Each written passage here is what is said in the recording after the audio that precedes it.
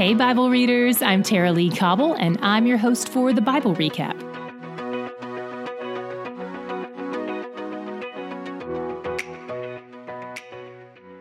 Today's reading is really similar to yesterday's reading. We covered the first half yesterday, so today we'll recap the last half. John's account of the Last Supper includes a detail no other Gospels talk about, where Jesus washes the disciples' feet. This is the job of a servant or a slave, to wash the filthy, first-century sandal-wearing feet. Peter knows how humbling this is, so he tries to refuse it. But Jesus is using this as an object lesson, and humility is one of the primary points, so Jesus does it anyway. The other main point of the foot washing is to symbolize the way he washes away our sins, which makes it so ironic that he does it even for Judas.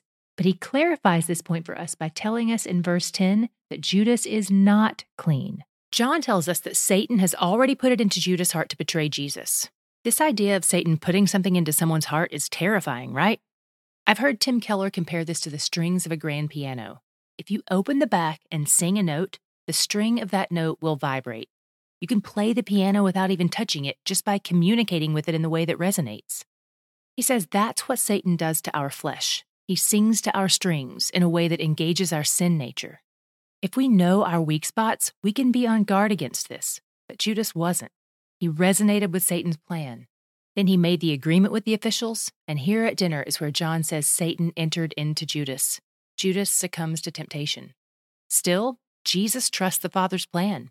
He doesn't take matters into his own hands. He doesn't put Judas in a chokehold while he has the chance.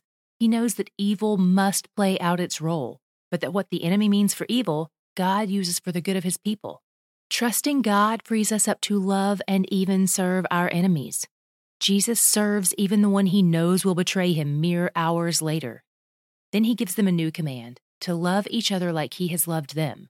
This doesn't feel new, though. God has always been telling his people to love him and love others. How is this new? Jesus raises the stakes by making it a willingness to lay down your life for your brothers and sisters in the faith. And given what he's about to say, the timing couldn't be more ironic. It turns out that Judas isn't the only tough relationship at the table. In Matthew's account, Jesus says they will all turn their backs on him that night. Jesus says Peter specifically will have an even bigger role in this. He won't just turn away from Jesus, he'll outright deny him 3 times. He says Satan demanded to test Peter, to put him through the ringer. The word demanding is kind of misleading here. It implies the intensity of the request, but it really means a tortured kind of begging. Satan can't make demands on Jesus. He doesn't have that kind of power. Jesus knows the testing will be good for Peter in order to equip him for all that God has ahead of him. So Jesus comforts Peter by saying, Satan is after you, but I've prayed for your faith to be strengthened through this. Jesus knows that sometimes trials produce things in us that we wouldn't be able to access otherwise. And because God has big things in store for Peter in the early church, his character has to be developed to rise to that level. Then Jesus brings up the time he sent them out 2 by 2 and told them not to take anything with them. We read about this in Luke 10. He says, remember how you had everything you needed? Hopefully you learn to trust that I know what's going to happen and that I know what you need for what's ahead. Then he gives them some strange new instructions. He tells them to get a sword. Does this mean they're finally going to overthrow Rome? Do they finally get to dropkick the bad guys? No, that still isn't the plan. There are 3 primary perspectives on what Jesus is saying here when he talks about getting swords. Some say this is Jesus talking about spiritual readiness. So when the disciples pull out their actual swords, he's dismissive of it. Others say Jesus is giving them the opportunity to physically defend themselves against attackers, even if they can't go on the offense. And others say this is Jesus arranging things for his arrest, not for his disciples to defend him against being arrested, but because if the ruling powers are going to have legal cause to arrest him, they need to have proof that his followers are insurrectionists, and 2 swords should do the job. After dinner, Jesus and his disciples go out to the Garden of Gethsemane, which is at the bottom of the Mount of Olives. He goes there to pray, and he asks them to pray too. Jesus asks the Father for what he wants, and acknowledges that the Father has the power to do it, but he yields to the Father's will. He says, Father, if you are willing, remove this cup from me.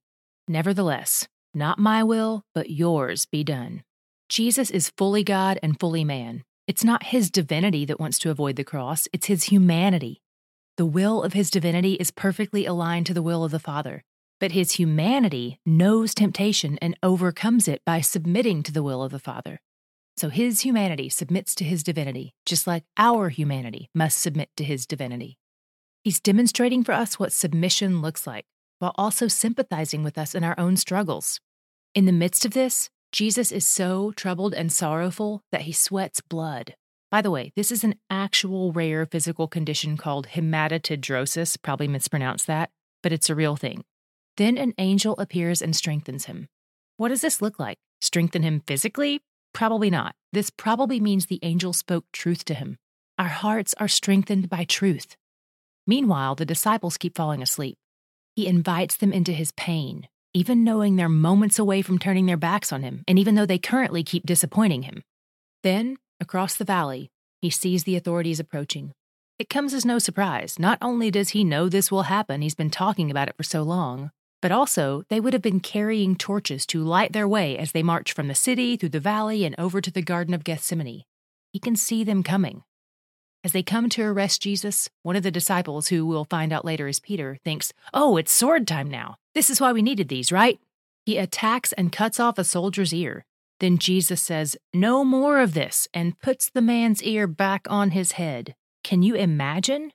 In John's account of this story, in John 18, the soldiers say they're looking for Jesus of Nazareth, and when he says, "I am he," they fall to the ground. There's no indication that this was voluntary. They weren't there to worship him. This seems like an involuntary response to the revelation of his deity. Philippians 2 tells us that someday every knee will bow at the name of Jesus, and this seems to be just a foreshadowing of that day. They take Jesus off to the house of the high priest, and Peter follows behind. He's hanging out in the courtyard, probably waiting to see what happens, when a series of people associate him with Jesus, and one by one he denies it 3 times. Then the rooster crows. When that happens, Jesus turns and catches his eye, and I cannot imagine how crushed they both must have felt. Peter leaves and weeps. Jesus was right. Even he had it in him to betray Jesus.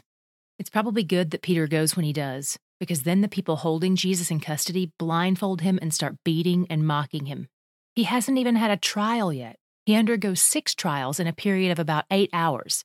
3 of them are religious trials before the Jews, 3 of them are civil trials before the Romans, and most of them are performed illegally. We've linked to a short article about these trials in the show notes. What was your God shot today? Mine was in the Garden of Gethsemane.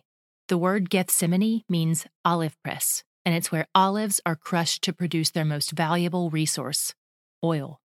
We've talked before about how oil in Scripture represents God the Spirit, so how fitting is it that an oil press is where the crushing of Jesus begins? And it's through this process that we receive the thing he says is most valuable to us, the Holy Spirit, the very presence of God who has come to dwell in his kids forever. We'll read more about this tomorrow, so stay tuned. But as for now, I'm grateful the Spirit dwells in me and in you, and that he never leaves us, because he's where the joy is. If you want to send us a Christmas card, we would love that. We'd love to see your faces and pray for you by name and thank God for bringing you alongside us in this. So send them our way. Our mailing address is on the contact page of our website, thebiblerecap.com, and we'll also post it for you in today's show notes.